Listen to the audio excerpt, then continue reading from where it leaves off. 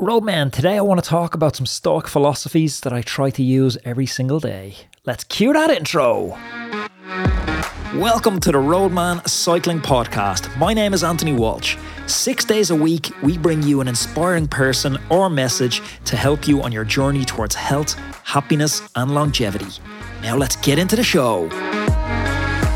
Roadman, I've got something exciting to fuel your ride. If you're looking for fuel for your training or racing that's natural, light on the stomach and packed with real energy, then look no further than Veloforte. They're revolutionising the game with their gels and chews. Trust me, you're going to want to try them out. The gels, well, they're packed with real fruit, natural electrolytes and big, bold flavours you'll love. They're Informed Sports certified, the perfect companion to help you train and compete with confidence. But you need to check out the chews, especially the Mela. This is the apple flavoured chew that just won the Great Taste Award. These chews are 100% natural, made of the purest electrolytes, and they're easy to eat and light on the stomach.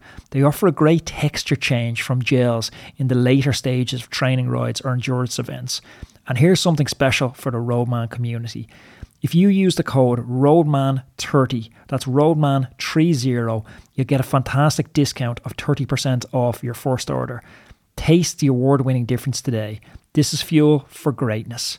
Roadman, hello and a warm welcome to yet another episode of the Roadman Cycling Podcast. I'm your host, Anthony Walsh. If you're a regular listener, you will know that this podcast isn't just about cycling. It's a holistic platform that's dedicated to enhancing your health, nurturing your happiness and boosting your longevity. Today, we're taking an intriguing and rewarding detour from our normal cycling-focused discussion, and I want to dive deep into the world of ancient Stoicism. I'm going to discuss a few fundamental Stoic habits that have profoundly elevated the quality of my life. So if that sounds like something you want to learn a little bit more about, keep those earpods in, keep pedaling, and stay tuned for this, what I hope will be a transformative episode. Originating from the great ancient minds in Greece and Rome, Stoicism, if you don't know, it's this age-old philosophy that has an incredible capacity to remain relevant in today's bustling modern world that's occupied by TikTok and these 10-second videos. Its teachings are steeped in the virtues of personal development, wisdom and inner peace. Stoicism advises us on cultivating self-control, maintaining rationality, and embracing emotional intelligence. And these are traits and skills that I carry with me on every single bike ride. If you're someone who finds yourself a little reactive to passing traffic, to close passes, like I have the propensity to be, I've channeled into this and this has really helped. So you might be wondering at this point how these teachings that were penned centuries ago still hold relevance today. But believe me, the wisdom in Stoicism can be applied universally, no matter the century or the circumstances. It has life-enhancing lessons for every single one of us, and that's exactly what we're going to unpack today. I want to shine a light on 4 areas of Stoicism, which I try to embrace every single day. The first one, it's called negative visualization.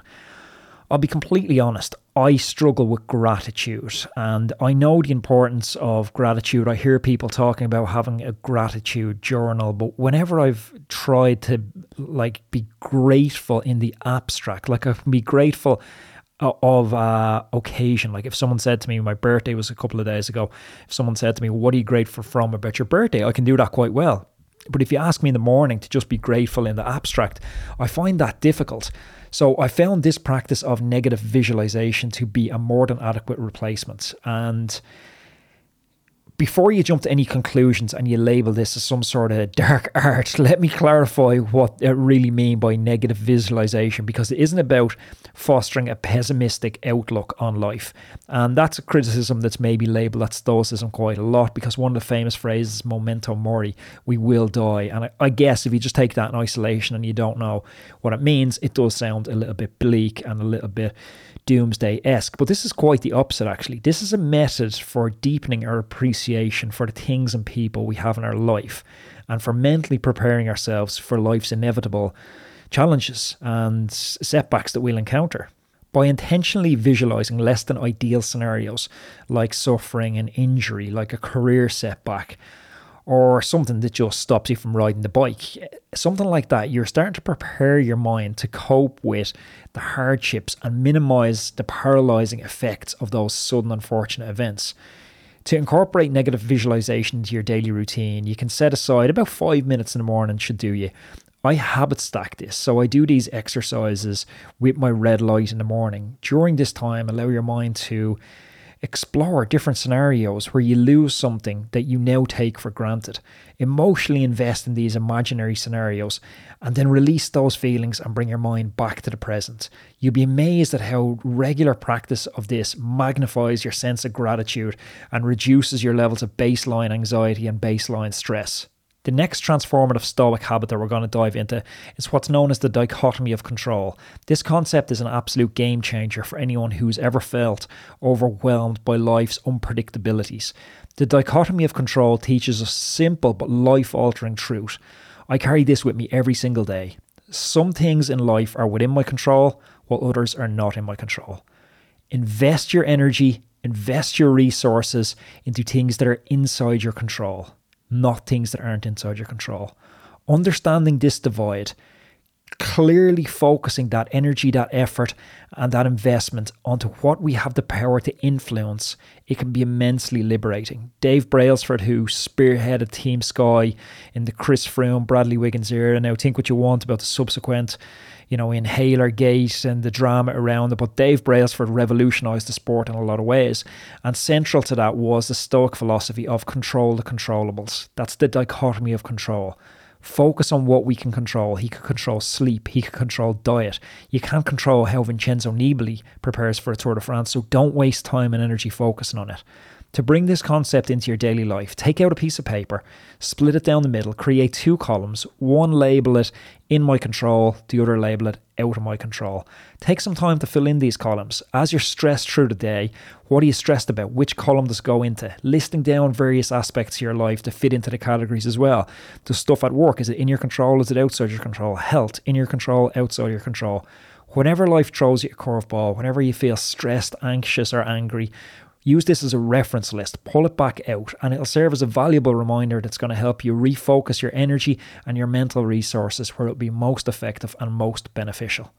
Our third Stoic habit is one that is probably the most introspective. It's journaling. Stoicism and journaling have a long history. Famed Stoic philosophers like Seneca, Epictetus, Marcus Aurelius, they all kept detailed journals that survived for centuries.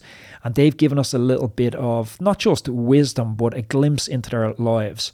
The act of journaling offers a quiet but potent space for self-reflection, self-assessment, and the scrutiny of one's own thoughts, behaviours and decisions. Here's a straightforward way to incorporate journaling into your lifestyle. Dedicate around 10 minutes each evening. I've called this practice in the past. I've had a guest and his name escapes me. He used to call it the general's tent. He came from a military background. And at the end of the day on the battlefield, they'll do the general's tent where they'll sit down and they'll assess strategically what went well the day so they can plan their battle plan for the following day. And we need to be doing this as well. And this is what we learned from the Stoics.